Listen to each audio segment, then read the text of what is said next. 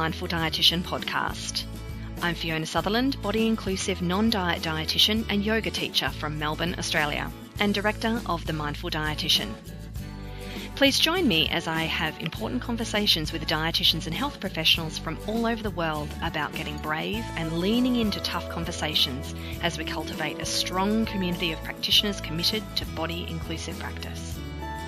We'll talk about mindfulness, we'll dig into diet culture, and we'll explore ways of bringing courageous and important topics into our professional spaces so we can more deeply understand our own experience and make our work more meaningful. Thank you for joining me. Hi everyone, and welcome back to this next episode of the Mindful Dietitian podcast. Thanks for being here with me today. My conversation today is with Wendy Sterling, who co-authored the book How to Nourish Your Child Through an Eating Disorder, The Plate-by-Plate Approach, which she co-wrote with Casey Crosby. Now, this is a book that has really revolutionised the way we can implement dietetic care into family-based work in eating disorder treatment. I absolutely loved this conversation with Wendy because having dietitians involved at all levels of care really makes sense to me, and in all models of treatment, it feels really important. It has actually never made sense that dietitians would not be involved in eating disorder treatment, yet we're still seeing it. What I love most about Plate by Plate is that it's no numbers, it's a visual model, and it also circumvents the rigidity of the eating disorder and fast tracks people towards more quote-unquote normalised eating. It's inclusive and suitable for all age groups, although it has been traditionally designed mostly for use with parents and families. Wendy and I talk about how we can use Plate by Plate if families are on wait lists for FBT or mental health support, which is absolutely critical, but it's not always accessible. And again, the wait lists now more than ever. So dietitians are in an amazing position to get in there and do some work. Let me tell you a little bit about Wendy. So Wendy Sterling is a certified eating disorders dietitian and sports dietitian as well. She's a supervisor through IADEP and a board-certified specialist in sports dietetics. She's the team nutritionist of Oakland Athletics and was the former nutritionist for the New York Jets and Golden State Warriors, which my kids were very happy to hear. She is the owner of Sterling Nutrition, a nutrition private practice in the Bay Area, and utilises a non-diet health at every size approach. She is the author of the aforementioned How to Nourish Your Child Through an Eating Disorder. And she and her co-author, Casey Crosby, created the innovative approach to refeeding called the Plate by Plate. It's been featured in the Journal of Nutrition and Dietetics, which is amazing. Definitely go check that out. Any kind of literature on model of care is just absolutely amazing.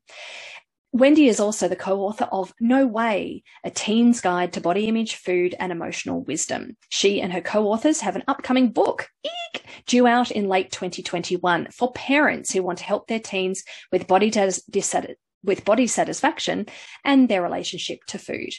Wendy received her BS in Dietetics and Nutritional Sciences from Cornell University, and she earned her master's degree in Nutrition Education at Teachers College at Columbia University, where she also completed her dietetic internship. Oof, thank you so much, Wendy. You are a busy, busy woman, and I'm very grateful to have had this conversation with you. So in 2021, in the coming months, it's now March, I am also thrilled to be collaborating with EDRD Pro on a binge eating disorder training series for dietitians. Registrations will be opening in April 2021. So if you're interested, see www.edrdpro.com for more details.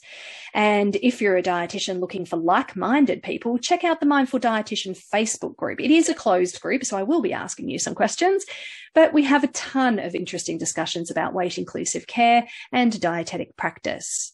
Also at the Mindful Dietitian, you can check out online training opportunities, which are available in both short and longer term form, which include eating disorders just generally, eating disorders in sport, body image, mindful eating skills, and so much more.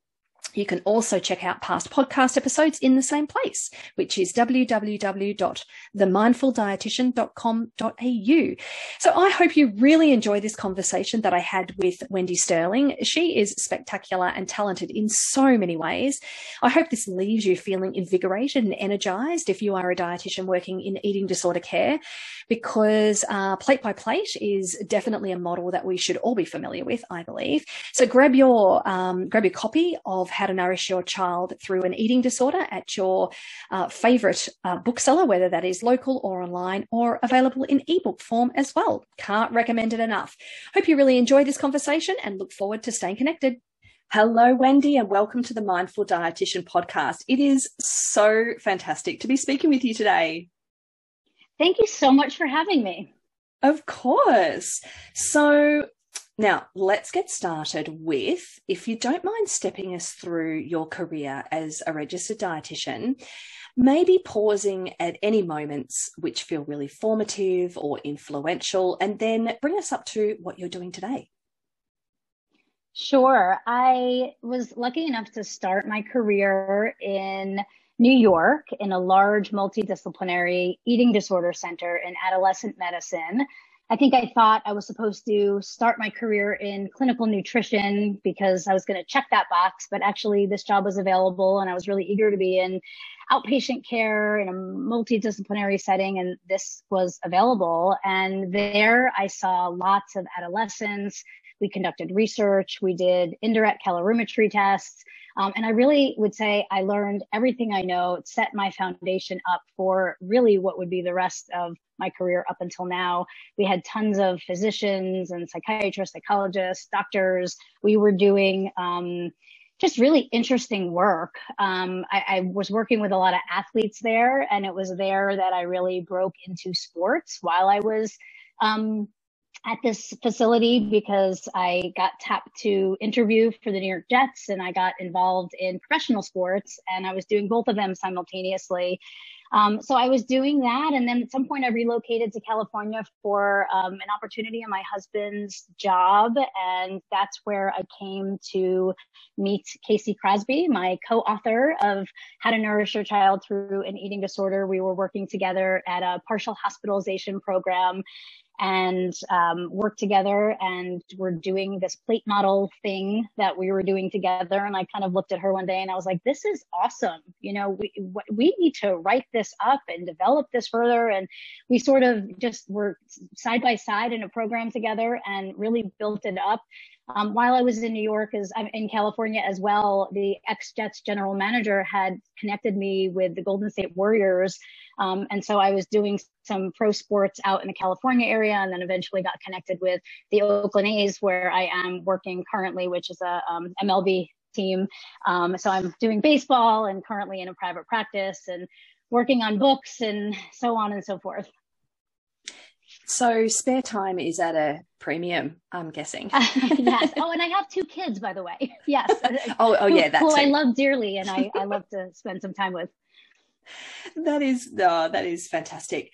So, as well as having a very varied career, you and Casey, what you've done with Plate by Plate is just absolutely, I don't even really have words for it in terms of the way that this has revolutionized. And I don't use that word lightly because, as I've shared with you, I have an FBT training background as well, and very similar to you, I have that sports background as well. And, implementing dietetic work into family-based treatment, we'll just call that FBT from now on, has been somewhat of an enigma, really, in lots of ways. Classically or traditionally in FBT, it's been, said that, the parent knows how to feed the child, yeah, and that is true if your child doesn't have an eating disorder, and that is absolutely true if you're not stressed out of your brain about whether your child will eat their next meal, or whether they're able to contain an exercise compulsion, for example. So I would really love, if it feels okay for you, to tell us a little bit about FBT for people who are not as familiar with it as a model. And then how Plate by Plate, or the Plate by Plate approach, supports parents when they are aiming to support their young person through this process. Yeah. So what you described is exactly spot on. That FBT has this, mandate that parents know best what to do, yet it really offers no formal path. And let me also just add for the listener that it also recommends that there's no registered dietitian involved typically and classically in the journey of somebody undergoing FBT. And the reason for that is because they're saying that parent knows best, and the presence of a dietitian automatically takes away from the expertise of the parent. And so, the suggestion of a meal plan or meal ideas coming from an expert like the dietitian would disempower the parent. And so historically, it's really been left out.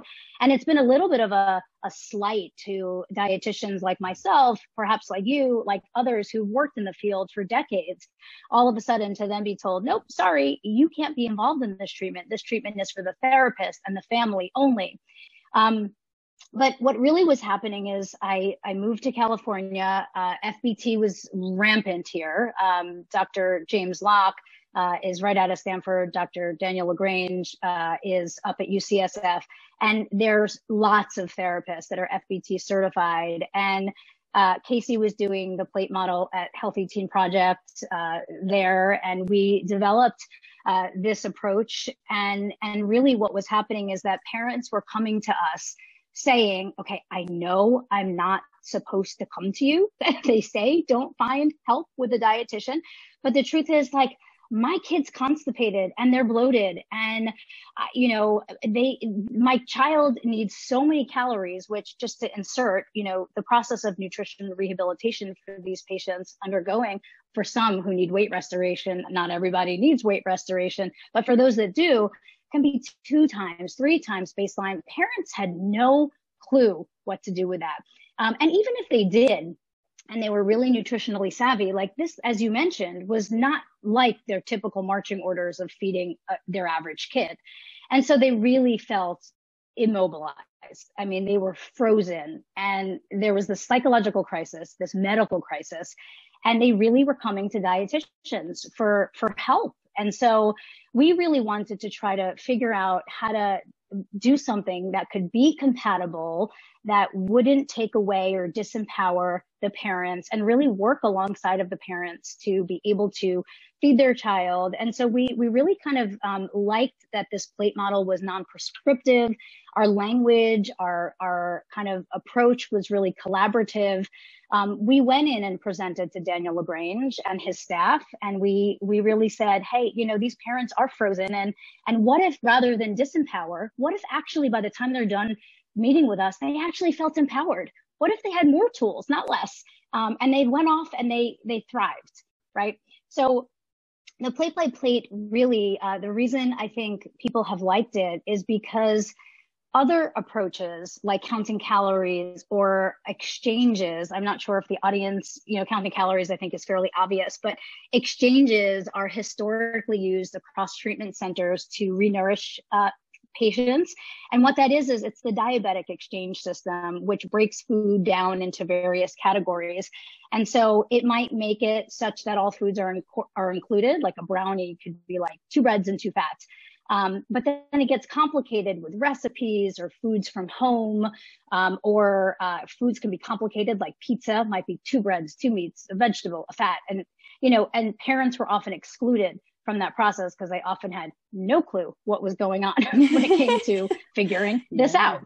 And sometimes they got manipulated. The kids would, manipulate the numbers a little bit. So, and the other thing that would happen, and in New York, where I used to work, I came from an exchange-based program. And that, what I used to find when I would transition kids off the exchange program is that, because, you're never meant to stay on an exchange program forever. Anyone who does this knows we're transitioning people off.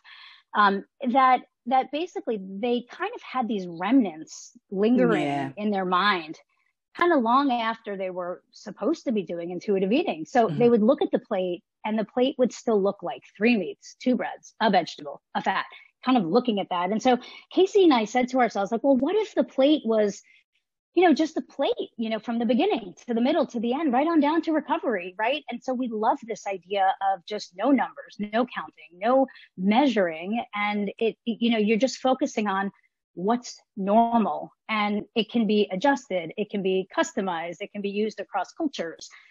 for people who are vegans, vegetarians, lactose intolerant, so on and so forth. Yeah. Do you know what I love most about it is what you said about circumventing some of the rigidity and some of the counting that is very much, well, usually part of an eating disorder. And, so many of my clients have said, one of the things I regret most is my eating disorder drawing me into the counting, because now I can't have like a counting lobotomy. I almost can't, I can't like erase that from my brain now, even though I desperately want to. And what I have observed is that it develops into its own little form of shame as well. It's like, why can't I stop? Why can't I stop? And that is extremely distressing for people, especially if they are much more psychologically, emotionally, and physically ready to really, really shift away from that. And the effort required is massive. And so what I really love about this is, even for kids and families who have found themselves in that counting mode early on, that the earlier and quicker we can get in there with the normalization of what a plate looks like, or what a serve looks like, then it turns, like you said, the example of the pizza or the brownie being, 2 breads and 2 fats. No, it's a piece of pizza. It's a brownie. That it turns it from nutrients into food, which that's actually what I love most about it, and circumvents all of the kind of the minutiae and the worry of what's in this, and then more concentrates on the whole person and the recovery of the whole person. Yeah. And I remember when I was just starting at the Healthy Teen Project, which is where I met Casey, and I was working with a patient who had come from the exchanges, and she kind of looked at me as she was trying to figure out how much dressing to put on her salad. And she looked at me and she's like, well, how much salad dressing do I put on? And she expected me to say a tablespoon, but I said, well, what looks normal? Like what's good? And she kind of paused, looked at me and kind of shrugged her shoulders and like put on what looked normal. Right. And it was kind of early on in her recovery. And I just thought, like, yes, like this is it. And like, for me, even as a provider, I will never look back, like ever. Right. The thought that it could have been a tablespoon for her. And I think that's what happens with exchanges, is that it will always be a tablespoon for those people who did a tablespoon with dressing. And I don't know about you, but like, have a salad with me one day and it will never be a tablespoon. it's like dressing on the side. Oh, and can I get some extra, please? Yes. Yeah. And also honors the way different people like to, for example, dressing or spreads or things like that, over time we can honor, the volume of whatever that tastes good, that feels good, that feels satisfying, and to be able to start that attunement process as early on as possible. And so, I mean, this is a beautiful example of when people say, oh, intuitive eating comes later, which I don't subscribe to at all. There are aspects of becoming more aware of what we need and want, remembering that want is different to need. And, we all can have access to pleasure in food. And that there are parts of that you just spoke about. That is one aspect of what we would describe of intuitive eating. Well, I don't know what feels good, what feels satisfying. Mm-hmm. Yeah. What looks normal, even, and which is great. Yeah, like does a single scrape of peanut butter, does that really is that really what you would serve someone else? Right. Yeah, right. No. Nope. So when we show plates, we really try to make sure that they're full, the plate is full, that it looks balanced, that they look yummy. I mean, Casey and I talk all the time about this word of yummy. When we show waffles and syrup, people will say to us, well, what food group is syrup? And we're like, in the yummy category. I mean, that's in the yummy food group. It isn't a food group. I don't know, I mean, you can't have waffles without syrup. So, no. Yeah. It's in the compulsory on waffles food group. I'm not sure. Yeah. Exactly. I mean, that's a beautiful example of the way that, I mean, even culturally or, traditionally, how there are some foods that go together. And Yes. I don't mean that as an obligatory kind of thing, but more like, okay, waffles and syrup. Like, we're not going to go necessarily waffles and, Vegemite, which is a traditional Australian spread, very salty, very tasty, but not waffles. Like, that is white bread and butter is Vegemite. And, so kind of coming back to, matching foods together that, that kind of fit in terms of taste and texture. And that's one thing about in the book, in Plate by Plate, I'll just call it Plate by Plate, but it's actually How to Nourish Your Child Through an Eating Disorder. Yeah. The Plate by Plate approach. And what I really like about it is you give very concrete examples of what different plates could look like, what a plate that isn't full looks like, what a plate that isn't well matched looks like. And what I really like about the way that you and Casey have delivered these sections, very non-judgmental. It's like, well, if you want to have jelly, I don't know, zucchini and I don't know, like mashed potato with butter and salt, as it's, kind of designed to be, and then a piece of fish, well then, okay, but, let's take a step back here and think, well, that could be ticking all the food groups. I didn't even check through it in my head. It's not, obviously, but, it's, but let's have a think about how this goes together. Would you serve this up to a friend who came for dinner, or would they be like, what's this interesting mix of food on my plate? Right. Yes. And cohesiveness is something that we talk about. And I will say with FBT, we tend to see that happen, that being less of an issue, because typically we see that parents do a really good job making sure the plate is really cohesive. But we do this plate by plate approach one-on-one with clients and adults all the time. And we tend to see that when someone's doing it themselves, it can be the case that they are trying to tick the boxes, but that can sometimes happen, that you kind of end up with this random assortment, not necessarily because of plate by plate. It can be a combination of, I'm trying to tick the boxes, and also my brain is not thinking in terms of, oh, I should just put that all on a sandwich and take a bite. They're thinking kind of still a little disordered, like I'm doing everything I can to try to avoid the sandwich. So instead I'm going to take, and this is a real picture I can picture in my mind of a client of mine, where she had like turkey slices and then like bulgur and then like some coleslaw and some, avocado. And I was just thinking, can't we just make a sandwich, and like, just, I don't know, it seemed to me like an avoidance of trying to do that. And so sometimes our job is to also help people get back to, where they used to be prior to the onset of the eating disorder. And it's not that I know all the answers of how they're supposed to be eating, but once upon a time, prior to the invasion of the eating disorder, there was comfort and peace and freedom. And we usually try to get people back to that. Yes, of course. I love that. It's perfect. Now, one of the things that's happening here in Australia, and I've no doubt at all it's happening worldwide, is that wait lists for FBT have really blown out. Just this week, I was in a meeting with other eating disorder specialist dietitians, and there was only about 12 of us in the meeting. So we're not talking about gold standard kind of research here. We're talking about a complete straw poll.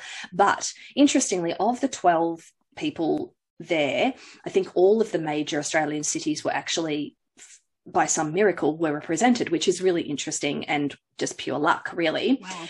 And the shortest wait time seemed to be around 3 months, and that's in my city, right? But the longest wait time was up to 6 months for FBT.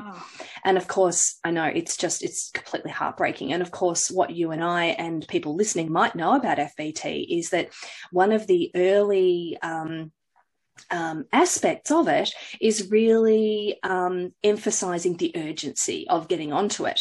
And all I can think of is these poor families being put on a wait list, and then in session one having the urgency conversation.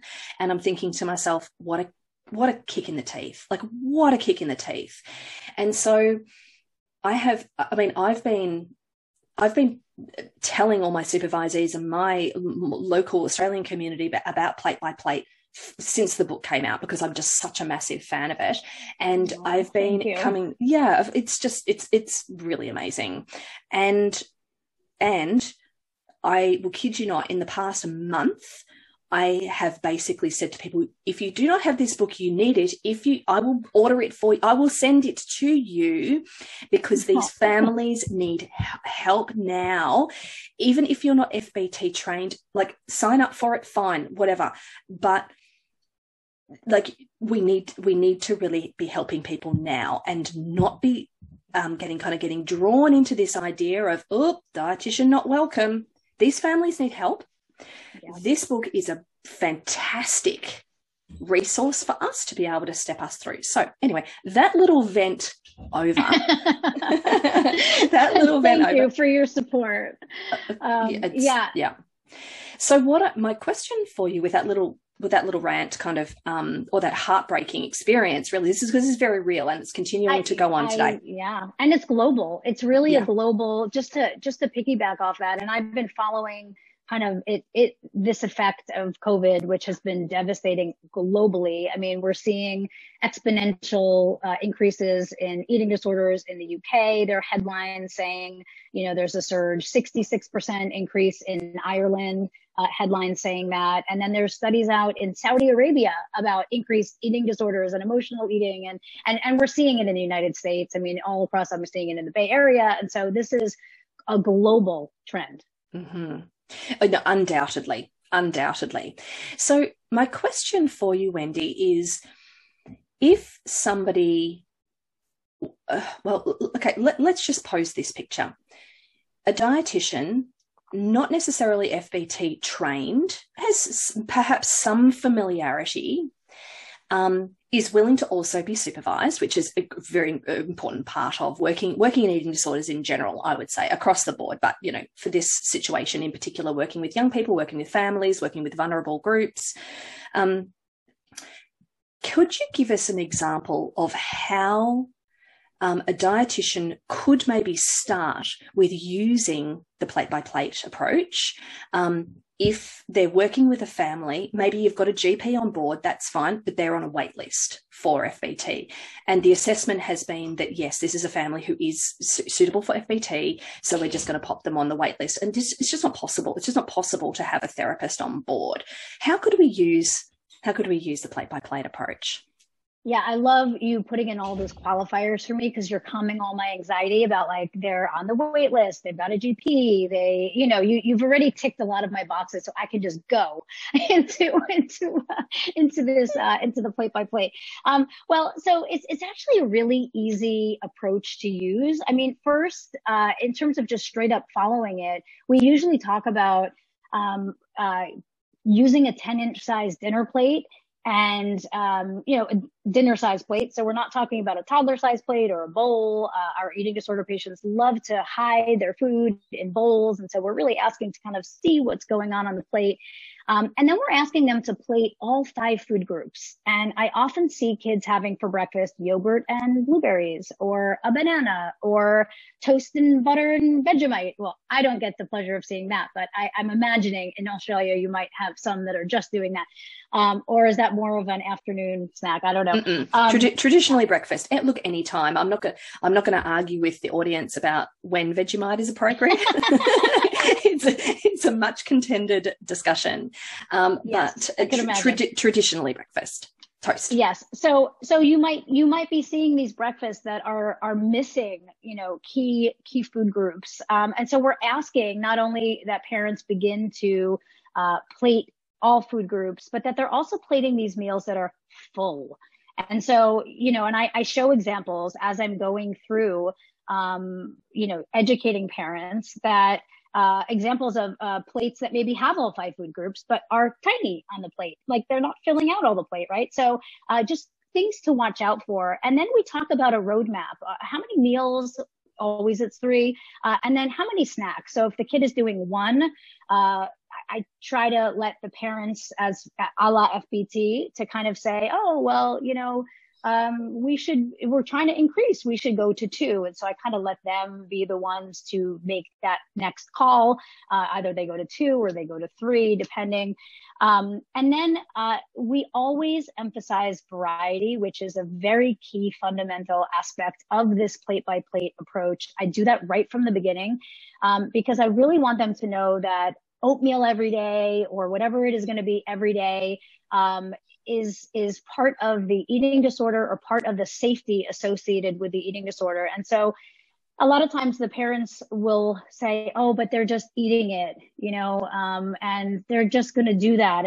Or the kid will say, but I just love, my toast and butter, or my cereal, or my oatmeal. And, a lot of that just kind of doesn't rock the boat and keeps everyone happy, but it keeps the eating disorder breathing and alive. And we want to really say, and I do this with the family. Okay, variety is important. Getting in all 5 food groups are important. So what are some other ideas we can do to just get the variety muscle working and the adventure beginning, right? And so sometimes it's challenging depending on where the kid might be, but we try to do that together. We also talk about foods that the child used to like, or the teen used to like before the onset of the eating disorder, to get them thinking that way. Oh, they used to really like tortellini, like she won't touch it, And so just trying to think about, and this isn't something I'm saying, go do tortellini. It's more like, what does the parent feel in their gut, given what we're talking about with the importance of variety, that they might be able to try next, right? Or they might be able to introduce. We always talk about cohesiveness, which you've heard us talk about. And then we sort of just do this review. And one thing I will say before I launch into the teaching is, I always, as a dietitian, as I'm sure most dietitians listening do, is we're always assessing in the beginning, just what is the kid doing, and how is the kid hydrating and drinking, and what's the caffeine like, and are they binging, purging, what are their energy requirements? Because we do have 2 versions of this plate by plate approach. One is a plate that is comprised of 50% starch, 25% protein, 25% fruits and vegetables. And then the other plate is a 1/3, 1/3, 1/3 plate, where it's just 1/3 starch, 1/3 protein, and then 1/3 vegetables or fruit. And both plates have dairy, and both plates have fats. And for the most part, I will say that most of our teens really do well on that 50% plate. That, that plate is really for active teens. It's for anyone undergoing weight restoration. It's for anyone doing intuitive eating. Growing. It's exactly. Like growing. that. Yes, exactly. And that's why I would say, like, far and away, most of our teens are doing that. But sometimes we use that 1/3, 1/3, 1/3 plate for younger kids, or for somebody just as a gateway. Like, maybe when I do my assessment, their intake is so insufficient that the parent might feel like it's such a huge jump to jump there. And so sometimes that's fine. We'll just use an interim plate. Or if there's vomiting and it's really difficult for them to, keep the food down, we'll use it as an interim plate as well. So all of that is going on. And I literally in session bring up my Instagram, or I have PowerPoints, but for the most part, I use my Instagram more so now. I used to have these PowerPoints and I would go through, and it's just easier now. Now that I can share my screen and whatever. And I go through visuals. So I'll bring up, like, what breakfast, what are target breakfasts, and what are target lunches, what are target dinners, and what are some examples of snacks, which, by the way, snacks would be a couple of food groups paired together to make a complete snack. This is so practical and helpful. So thank you so much for kind of stepping us through that. So in the, for example, in the first 3 sessions where you're really setting the foundation along with the family, forgive me for getting into a little bit of the nitty gritty, but I get a sense of what people will ask.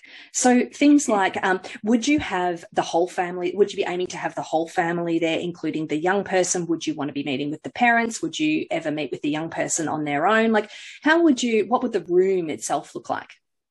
I tend to have the parents and the patient. I almost don't usually ever have siblings there for at least what I'm doing. And typically as we move forward, I would say I either have both parents and the kid, and or one parent and the kid, but I almost always have the parents and the kid for this work, because the parents are doing the feeding. The only exception to that would be if I'm not doing FBT type parent-led meals and I'm doing this plate-by-plate approach with someone who's 18 or 20 or 25 or a young adult, that would be kind of the only exception there. In which case you would do it more traditionally, like you're working with an adult, but you're using this particular approach with the adult. Correct. Okay. Yeah. Yes. Got it. I can see it just being so helpful right across the spectrum, to be honest. Yeah. And I use this visual approach, interestingly, often with my non-eating disordered athletes as well, because it makes sense. When I was at the Jets, there was a chiropractor who came on board, who started doing this macronutrient counting with our guys. And, some people were very keen on that. And there was this whole thing. And I was never into that. And I can tell you that many of the guys, even at that level, they were like, they were confused. Like they weren't into that either. And so, just visually to be able to show a guy, on a line, what his plate looks like, or what's a good, range. And these guys are intuitive eaters, and so you show someone kind of roughly what a good combination of foods are. It kind of makes a lot of sense. And then intuitively let their body decide, when to stop. Well, as you and I know, Wendy, and a lot of other people out there who are listening to this know that, disordered eating attitudes, experiences and behaviours are definitely rife in the sports setting. So being able to integrate any of the more normalising, supportive approaches is absolutely going to be helpful across the board. Mm-hmm. Definitely. Yeah. So, all right. What's my next question about this? I'm trying to channel all the questions that dietitians will ask about this. All right. So, the other aspect of working with families, of course, is the behavior of the eating disorder itself, or the strategies that the eating disorder uses. So, but just to clarify for people, what I'm speaking about here is separating out the young person and their true selves from the eating disorder. So the eating disorder might be very rigid, very controlling, very demanding, we might say the eating disorder is on the edge, on the side of manipulative. The young person themselves is compassionate and kind and thoughtful. And so I just want to clarify for people, when I say eating disorder, I am not talking about the whole young person here. I'm talking about the way in which the brain changes as a result, and as a result, behaviors change here. So that's the other side of it for dietitians, isn't it? Is that typically, not always, but typically eating disorders, not super happy about plate by plate, not super enthusiastic, would you say? I mean, let's give people a little bit of a snapshot about, what we might expect if we're working with families here, because the last thing I would really want dietitians to think is, oh, we'll just do this and it'll all be good. And the young person they'll be fine with it. Yeah, no, they're probably not going to be fine with it. So how do we support them? Yeah, well, I think that goes for any increase in volume when you're working with eating disorders. I mean, they're never psyched about it typically, and it's always difficult, hence the eating disorder. I mean, it's always difficult, but what I will say is that the feedback we've gotten has been really positive after they've gotten the hang of it and after they've gotten used to it. And comfortable with it. I'm trying to think, nothing specific is coming to mind, imminently, but I feel like we really do get people who are like, they say things. Even just today on Instagram, somebody was like, initially these plates looked huge, they were overwhelming, but now I'm like, wow, I can eat this. I really can. The eating disorder has receded enough that I'm like, this is normal. This is what I eat. So I think initially, the truth is that anything that's more than what somebody is currently doing is intimidating. And so what's nice in the outpatient setting is that it depends on someone's degree of severity, but often I think we can inch someone along, in a way that feels comfortable if we have that luxury. And by that, I mean, it just sort of depends where the person's at. And so if they can do it, often what comes with it, and where I try to motivate someone, is to get them back into their life. So for example, if it's an athlete I'm working with, often they are tired, they are weak, they've lost strength, they are not making gains, they've been benched because they're slower now.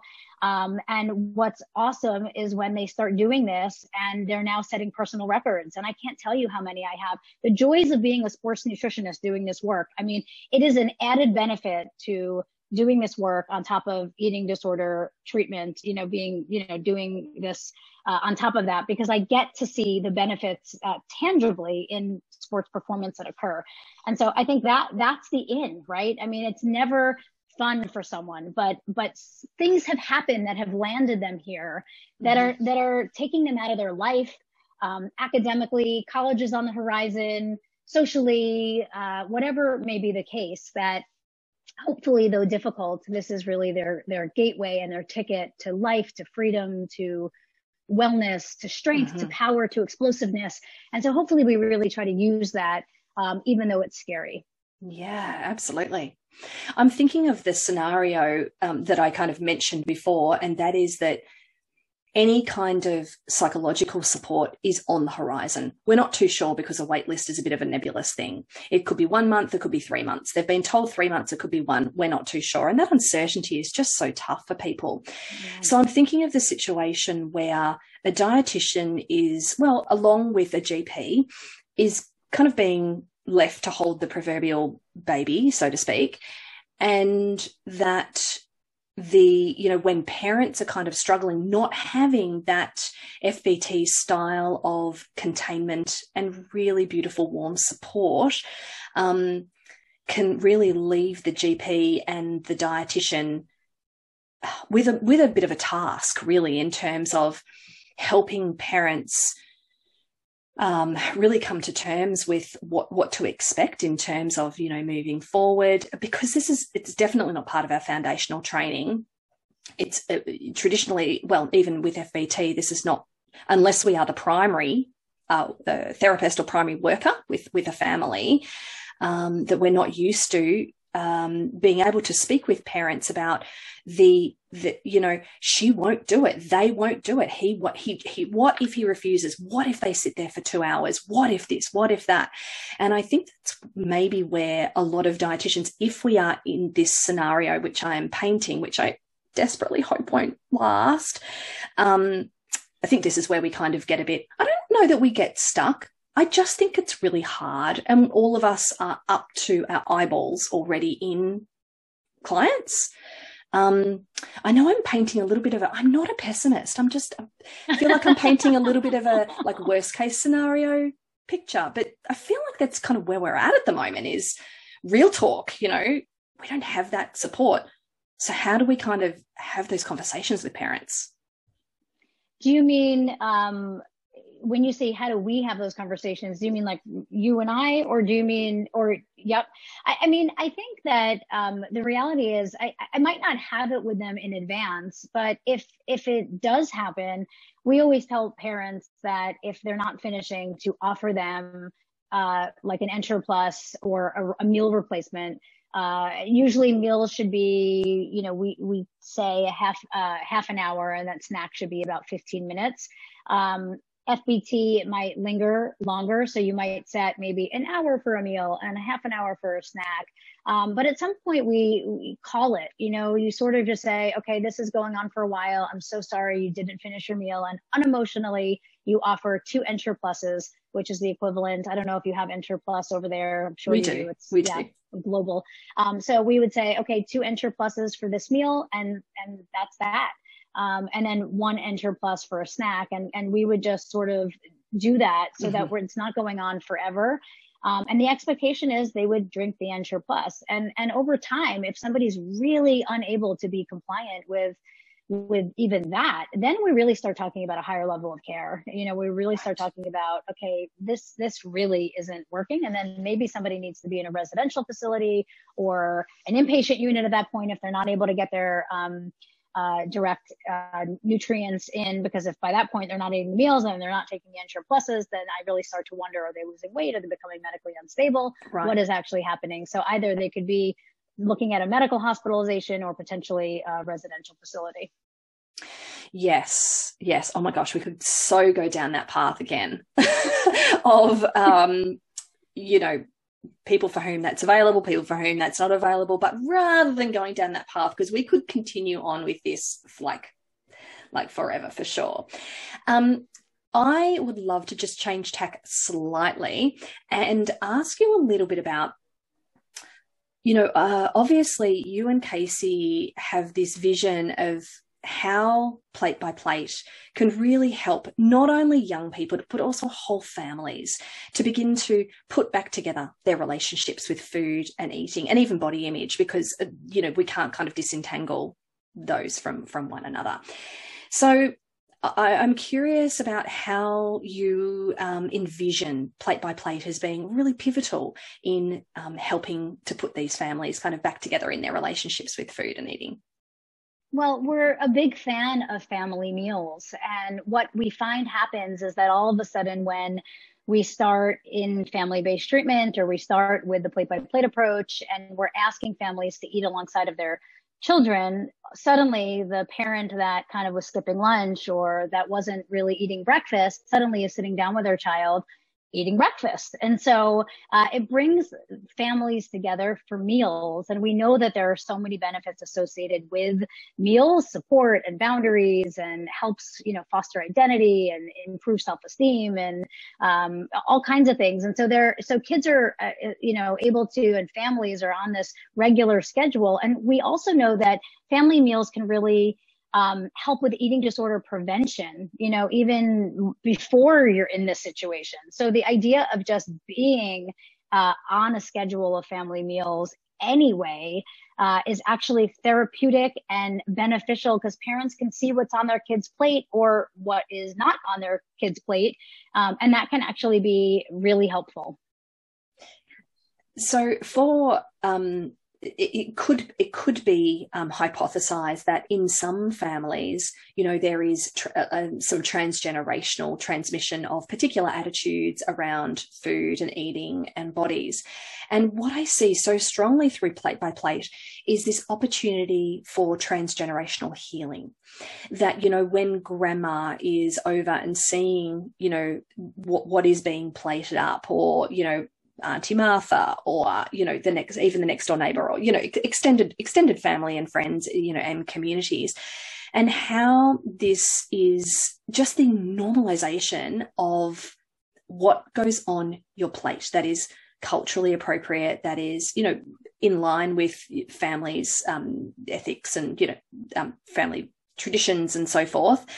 That how the vehicle of food and eating is so incredibly healing. And I know that seems a little bit perhaps trite or a little bit odd to say, but so much healing does come through the vehicle of food. It's interesting. Yeah, for sure. And I think there is some healing in, we often want the whole family to eat the same. And so ideally, when possible, there's no different food for that sibling or that sibling. Everybody might have different amounts, as would be expected, because everybody's different. And but ideally, as much as possible, there would be the same food there. And so that also teaches that all foods are okay. And I think it normalizes the acceptance of eating across the family. Yeah. And grandma, if you're coming over for dinner, you get a plate too. Here's your plate. Exactly. Yeah, exactly. Totally. I think that's so wonderful. Now, on exciting news, another one of the books that you have that you co-wrote with Signa Darpinian and Shelley Agarwal, which is called No Way. I have heard little whispers that the three of you have got a new book coming out. So I would love it if you don't mind maybe giving us a little bit of a sneaky peek into what people can expect in your new book. Yes, we've been having a blast writing this parent book. It's a parent version of No Way. No Way was a book for teens that the three of us wrote. Signat Opinions, an adolescent therapist. Dr. Agarwal is an adolescent medicine doctor. And the three of us teamed up in No Way to talk about emotion, sleep, a non-diet approach to food.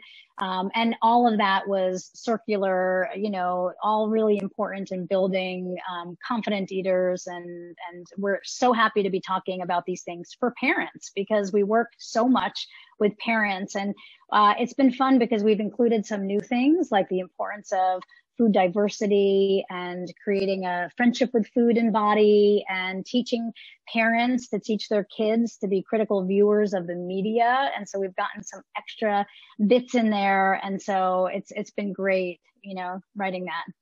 Yeah, that's fantastic. Is there a date in mind when it will be released? We think it's going to be out the end of this year. So hopefully, wow, if all goes well, we'll have it in 2021.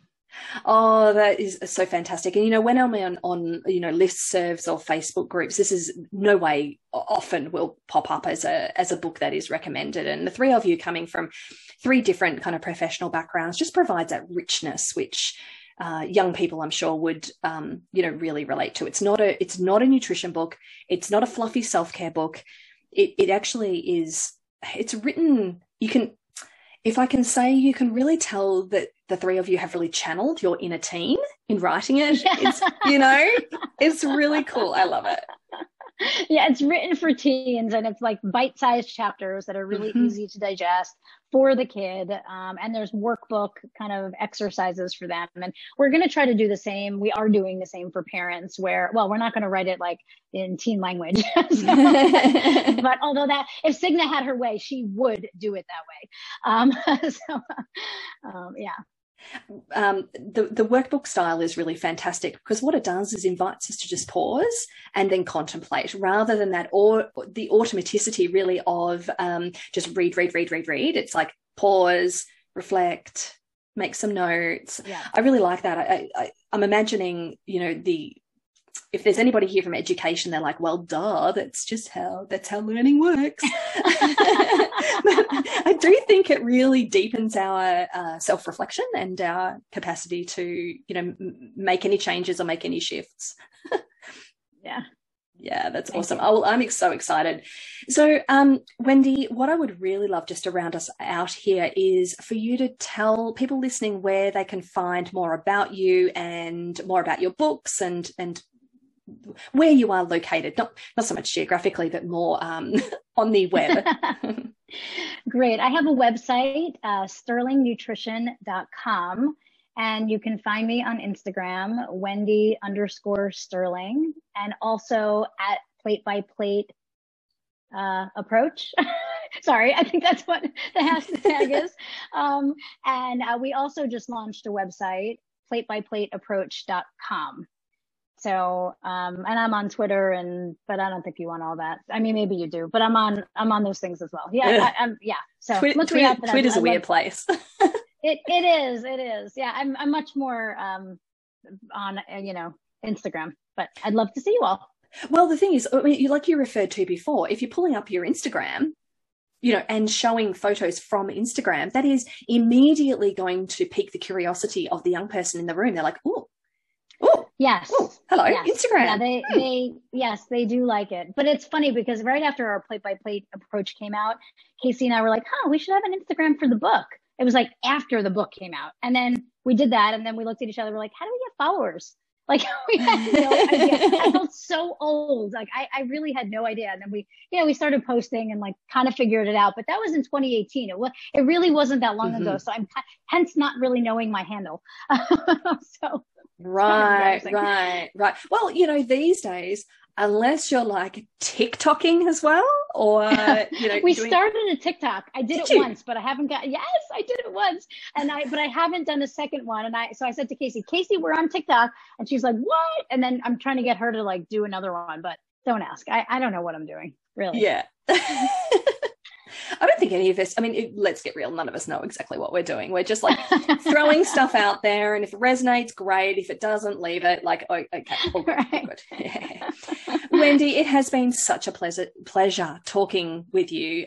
You are just such a foundation, a fountain of wisdom and knowledge and experience. And I feel very sure that people listening will now have a better understanding about Plate by Plate and how it kind of fits in with nourishing particularly young people, but all across the age spectrum and culture, gender spectrum as well. I will say again, I can't recommend this book highly enough. I'm very, very fussy with books I recommend, or with resources in general that I recommend. And this one is one of the best for sure. So anybody, any dietitians listening, any dietitians listening who are wondering, whether you should get it, the answer is yes.